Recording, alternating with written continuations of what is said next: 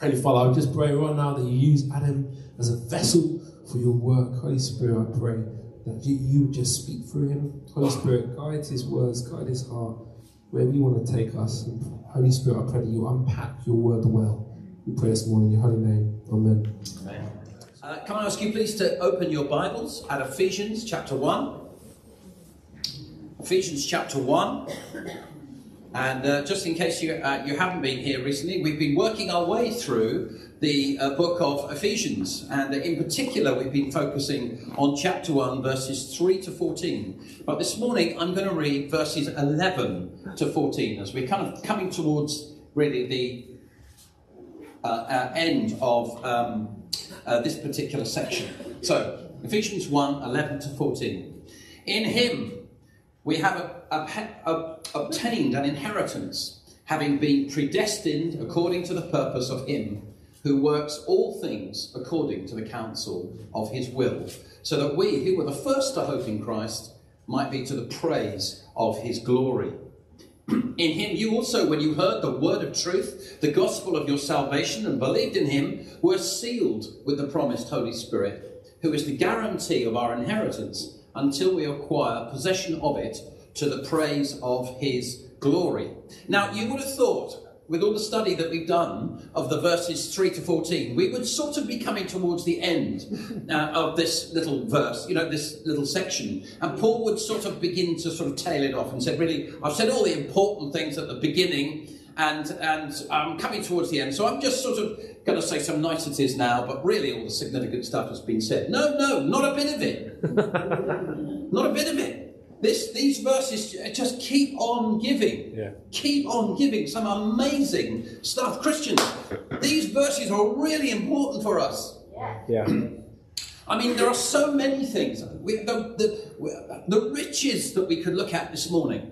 There were so many things I was really weighing up in my mind. Golly, which way do I go? Well, we could have, for example, looked at this. The whole thing of the inheritance that we have received.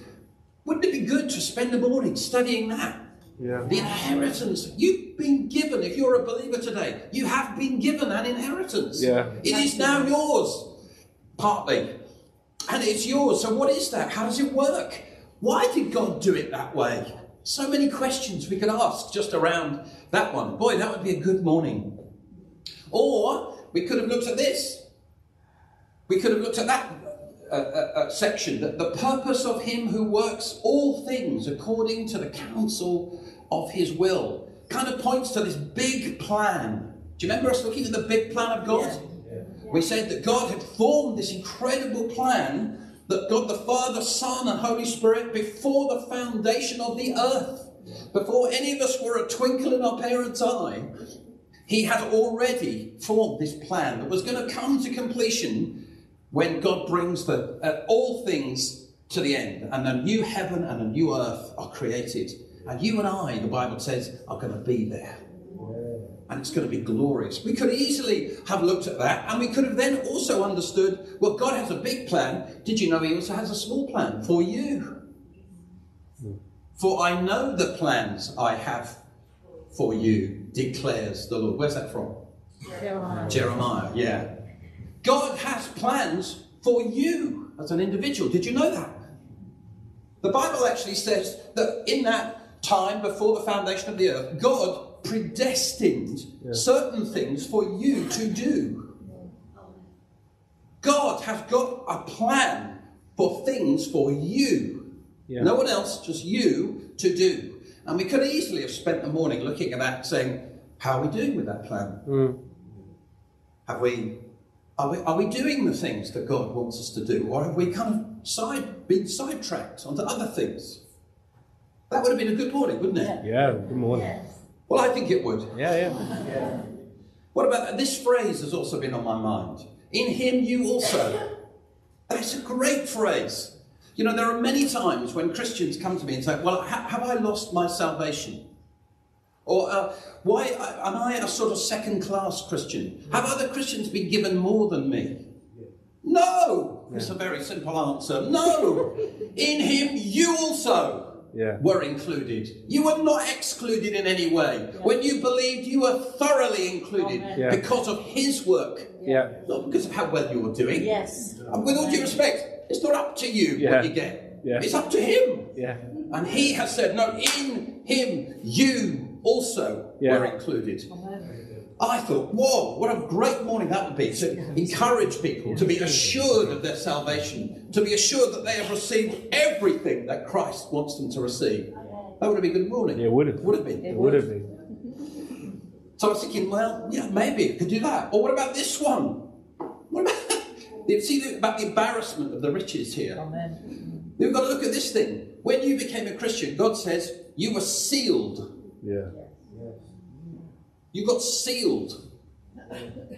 When you became a Christian, that is what happened to you. You may not have noticed it, but it did. It happened. This is very, very important. John Stott says in his commentary, it's a mark of ownership, of authenticity. And we see from this scripture here that it guarantees our inheritance in some way. Wow. I hope you're intrigued. I hope I'm doing a bit of a David Attenborough on you. Look at this. Absolutely remarkable. Good impression. Thank you. But I want you to look at the Word of God and say, wow, what is that? I want you to be intrigued. I want you to go away from this saying, what was he talking about? What does that mean? Because I'm not going to tell you fully this morning. So it's up to you. I want you to go away, open your Bibles, read it. This being sealed thing is important. But you're going to have to find out what it is. So you can see, I'm thinking, wow, there's so many things in there we could look at this morning. But you know, as I was reading it, I realised there is something that's even more important, I believe, than all four of those things. And they are all important things. In verses 12 and 14, Paul says this. He says, to the praise of his glory. And he says it again, verse 14, to the praise of his glory. You know, all these blessings that we've been studying, that God has been pouring on us from 3 to 14, incredible blessings, are meant to result in something. They're meant to result in us praising God for what he has done. Amen. And very specifically, as far as Paul is concerned, he says it's meant to result in us praising God for his glory. For his glory. So this morning, what I'd like to do is I'd like to take a look at the glory of God. Now, I came to this conclusion halfway through this week, and I was in my office on my own, and I said it out loud.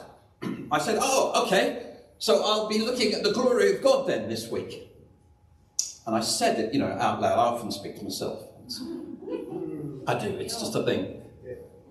And I said it out loud, and as I said it, my room became silent. It was like a stillness that came over the room. And I thought, oh, hey. This is him. Like his presence, instantaneously filled my room. And it was, he didn't say anything, but it was just like, what I felt was this, just watch what you're touching now. Amen. Just tread lightly on this one. Yeah. You know, there's very good evidence to suggest, John Piper does a very good thing on this, where he said, actually, the glory of God is very closely linked to the holiness of God. Yeah. So you're touching something that's holy. And I realised, as I said this and felt this presence of God, I was holding my breath. And I thought, oh, I've got to breathe now. And then I have to get up and pace around. You know, when the Bible talks about the glory of God in Scripture, there are some remarkable things. There's a time when Moses, he often goes to a place called the tent of meeting to pray. Do you know what I'm talking about? Yeah. The tent of meeting. And often people will go there to pray. And he often has encounters with God there. There's a time when it says, Moses went to the tent of meeting, but the glory of the Lord had filled the tent and he could not go in. I don't think it means he was just showing a bit of respect. What it means is he couldn't physically get in. There's another time when that happens, when the temple, the first temple under Solomon, has been built, it's been commissioned, and it says the glory of the Lord filled the temple, and the priests could not physically get into the building. You stop and think, whoa, wait a minute. What is this thing? This presence of God, this glory of God. What's going on there? You know, you think of other examples. You think of the Transfiguration. So Peter, James and John have gone for a nice stroll up a hill with Jesus. Oh, this will be nice. And suddenly Jesus is transfigured in front of them. And it says his clothes became dazzling white. And there is this cloud that descends on them. And they are what? Terrified. Absolutely. Peter goes into babbly mouth. He starts, because he's nervous, and he talks, obviously, Peter, when he's nervous, and he just goes into, let's build a little house here, he says. Let's build a little house. That'd be a nice idea. And for one for Moses, and the Bible, lovely, just says this, for he did not know what he was saying. Yeah. The man is terrified, and he's just babbling. And think about this. Christmas is coming. We're going to be reading a scripture, aren't we, about some angels appearing to some shepherds. What does it say? What happens when they arrive? It says the glory of God shone around. Yeah. That's what it says, the glory. So they are reflecting something of God's awesome glory. And those shepherds, in the old, it used to say they were sore afraid. But what it really means is they were petrified. Yeah. And they fell over. And the angel had to reassure them. Glory of God is not a light thing. There's one time when Moses said, God, would you show me your glory? Yeah. And God says this to him, yes, but only a bit. Because if I show you the whole lot, you'll die. The glory of God. The glory of God. No wonder my office went silent.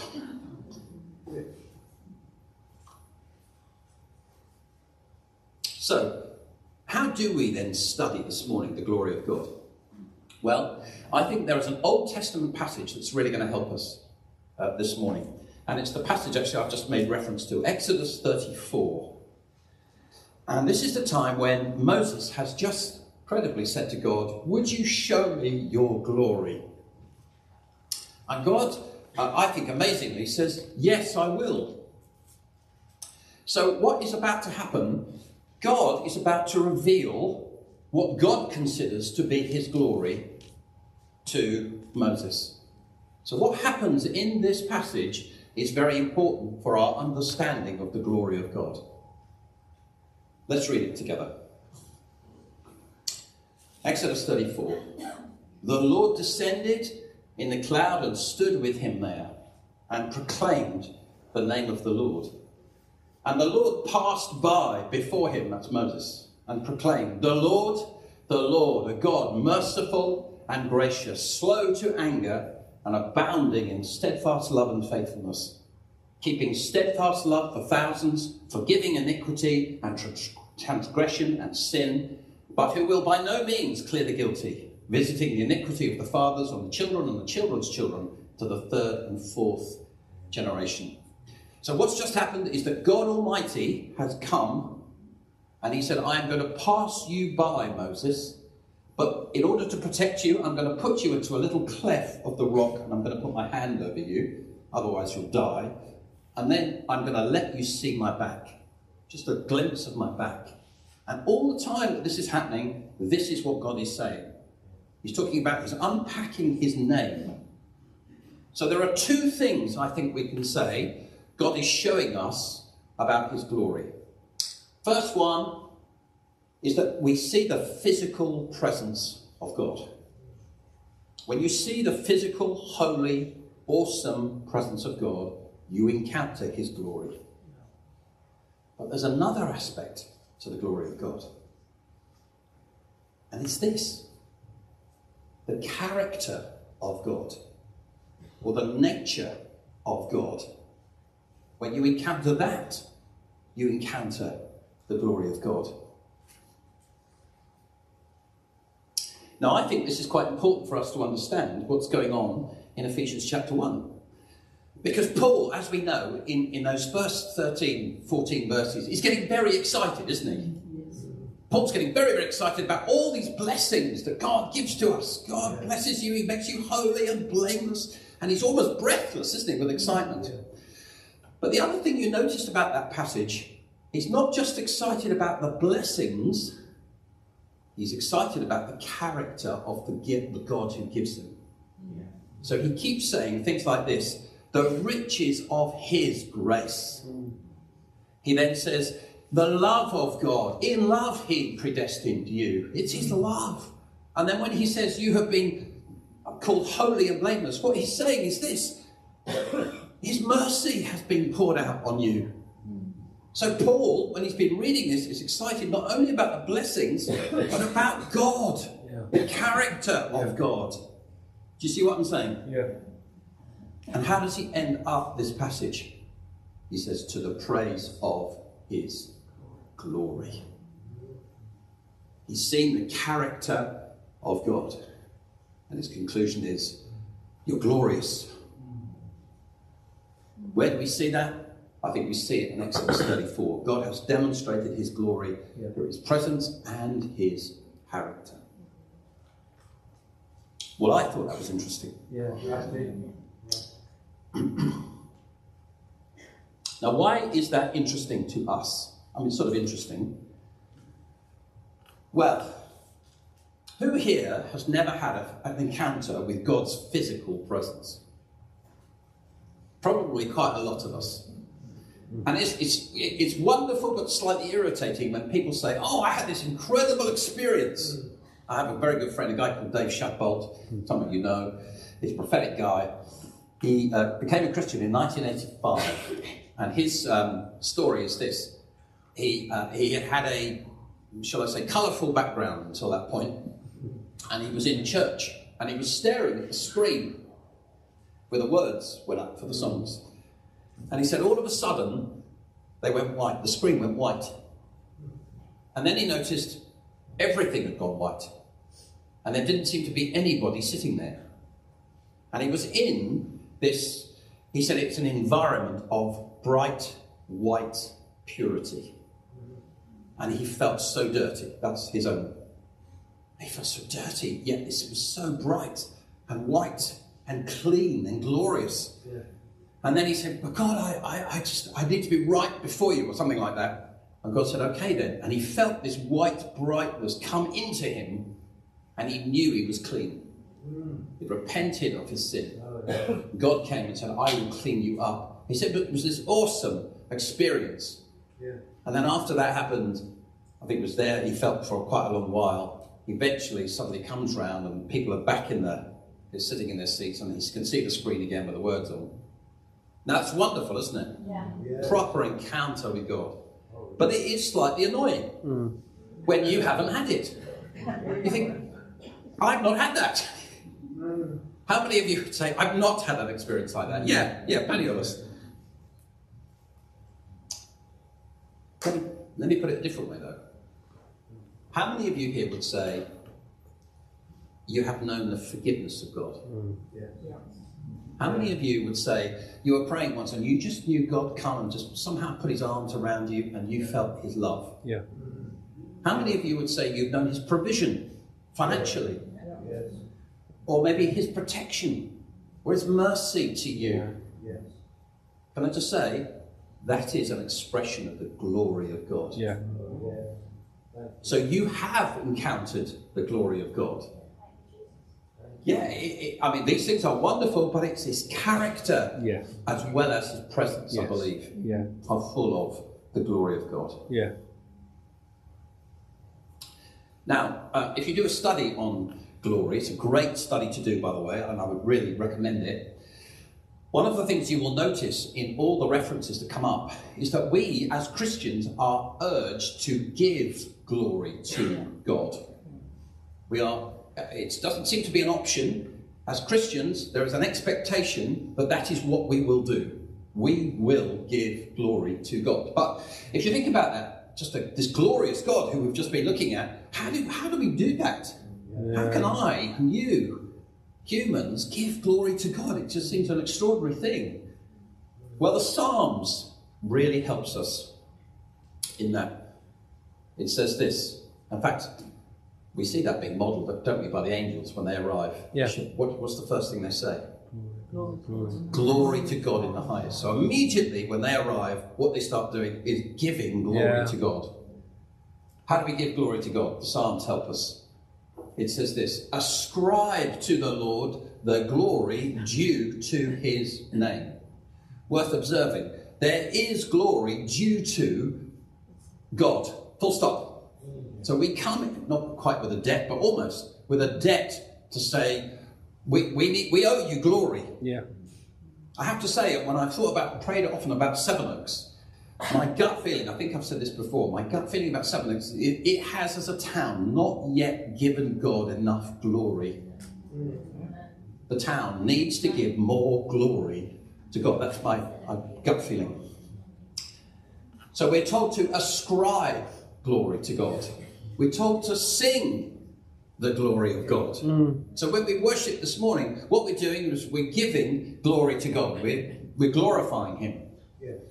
And then the last one here, it says, declare his glory among the nations. So I think we can say two things there. Sharing the gospel gives glory to God. And secondly, it says this. It says, declare his glory among the nations, his marvellous works among all the peoples. One of the things that Jesus has been stirring us up with is testimony. When God has done something in your life, when he's provided for you, when he's answered a prayer, that is an opportunity for you now to give glory to God. Yeah. And you can do that by coming here and telling people what God has done. We're talking about his marvellous works. Yes. So testimony, when people give testimony, what they're doing is giving glory to God. Yes. So I want to encourage you, don't let God miss out on the glory that's due his name because of what he's done in your life. Yeah. Be eager to share it. And I just want to get through any Sevenoaks thing going on here. It is not being full of yourself to share. Yeah. It's not showing off. No, what you are doing is giving glory to God, because it's not you who's done this thing anyway. Yeah. It's him. So be eager to share. Be eager to give him the glory that's due to his name.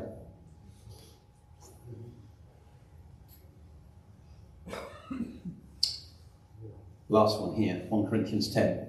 So whether you eat or drink or whatever you do all to the glory of God.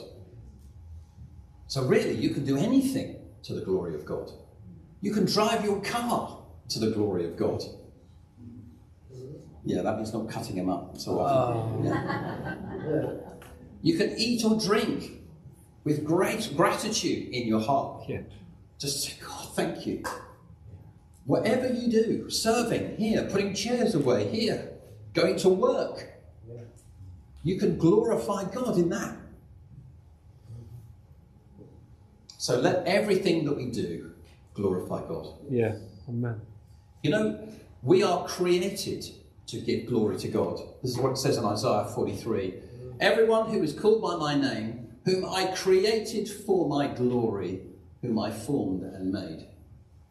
You were made to give glory to God. You might be asking, what is the point of my life? That is the point of your life. Yeah. To give glory to God. And if we aren't giving glory to God, we're missing out on the very thing that we're designed to do. Yep. You're probably quite a grumbly person if you're not giving glory to God, because you're missing out on what you should be doing. And then lastly, Isaiah 60 says this: for behold, darkness shall cover the earth, thick darkness the peoples, but the Lord will arise upon you, as he has with us, and his glory will be seen upon you. Yeah. God desires us, his glory, to be seen on us and in us. He desires that when you meet other people, they will say, there's something about that person. Why? because his presence is on us. Something of his glory is here.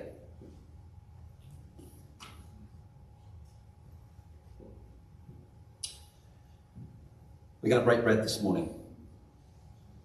And I'm just going to read a scripture over you, last one really. Now we're going to break bread because Jesus told us to, didn't he? Yeah. He said, do this in remembrance of me. So we're going to do it out of obedience today. We're going to remember Jesus. And of course we take the wine, which is a symbol of his blood, and we're going to take the bread, which is a symbol of his body. And we know that his body was broken on the cross, and his blood was shed on the cross so that we could be forgiven.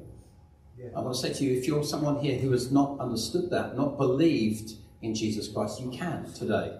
I'd love to speak to you afterwards so that you can understand what it is to be a Christian. Good. Hebrews 1 says this: Jesus is the radiance of the glory of God, and he is the exact imprint of his nature, and he upholds the universe by the word of his power. And after making purification for sins, he sat down at the right hand of the Majesty on high. We've been studying Ephesians. We know that he is in the heavenly places. And right now, you and I are in him, and we are also in the heavenly places. Yeah? Yeah. I'd like us to come forward. I'd like us to take the bread and the wine. And actually, what I'd like us to do is I'd like you to glorify God as you take it. You might want to say something, you might want to pray something, you might want to share something with the person next to you. So it's ascribe or sing or declare. So on the night that he was betrayed, he took the bread and he broke it. He said, "This is my body broken for you. Do this in remembrance of me." So we'll eat it together now.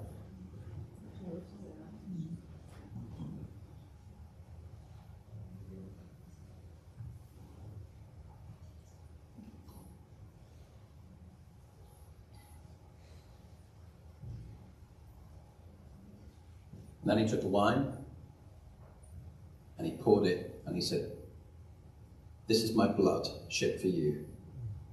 And we're going to do this in remembrance of him also. Let's drink it together." So Lord, right now we just want to glorify you. We thank you that you are the God of glory. Yet you came as a servant to serve us. Yet your true nature is you're glorious. And we just worship you and honour you today. Lord Jesus, thank you for this amazing salvation. Father, thank you that you were willing to send your Son. And he came and died. And thank you that he rose again. Lord, the promise of what is to come for us, we also will rise again one day. And we will live with you eternally. And we just thank you for the symbol of this meal. Thank you, we do it in obedience to you. We love you, Jesus. Amen. Chris, where are you? Do you want to come and share it? Yeah. Got the mic.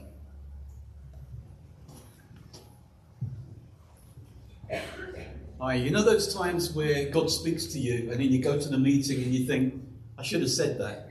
Well, this morning, while I was worshipping, I was asking God, is there anything you want me to bring this morning or anything? And then I never thought about it again. But during my worship time, I suddenly found myself singing these words. And I think they're very significant to what God wants to really put in our hearts this morning. And I wrote down, this is the song. This is our highest calling, to glorify the Lord. This is our highest calling, to glorify the Lord. To give him the praise that he is due for all he's done for me, for you. Amen. This is our highest calling, above all else. Yeah. For he loved us and he chose us and he gave his life for us, sealed us with his Spirit and drawn us to himself. This is our highest calling. To give him the glory due his name. Amen.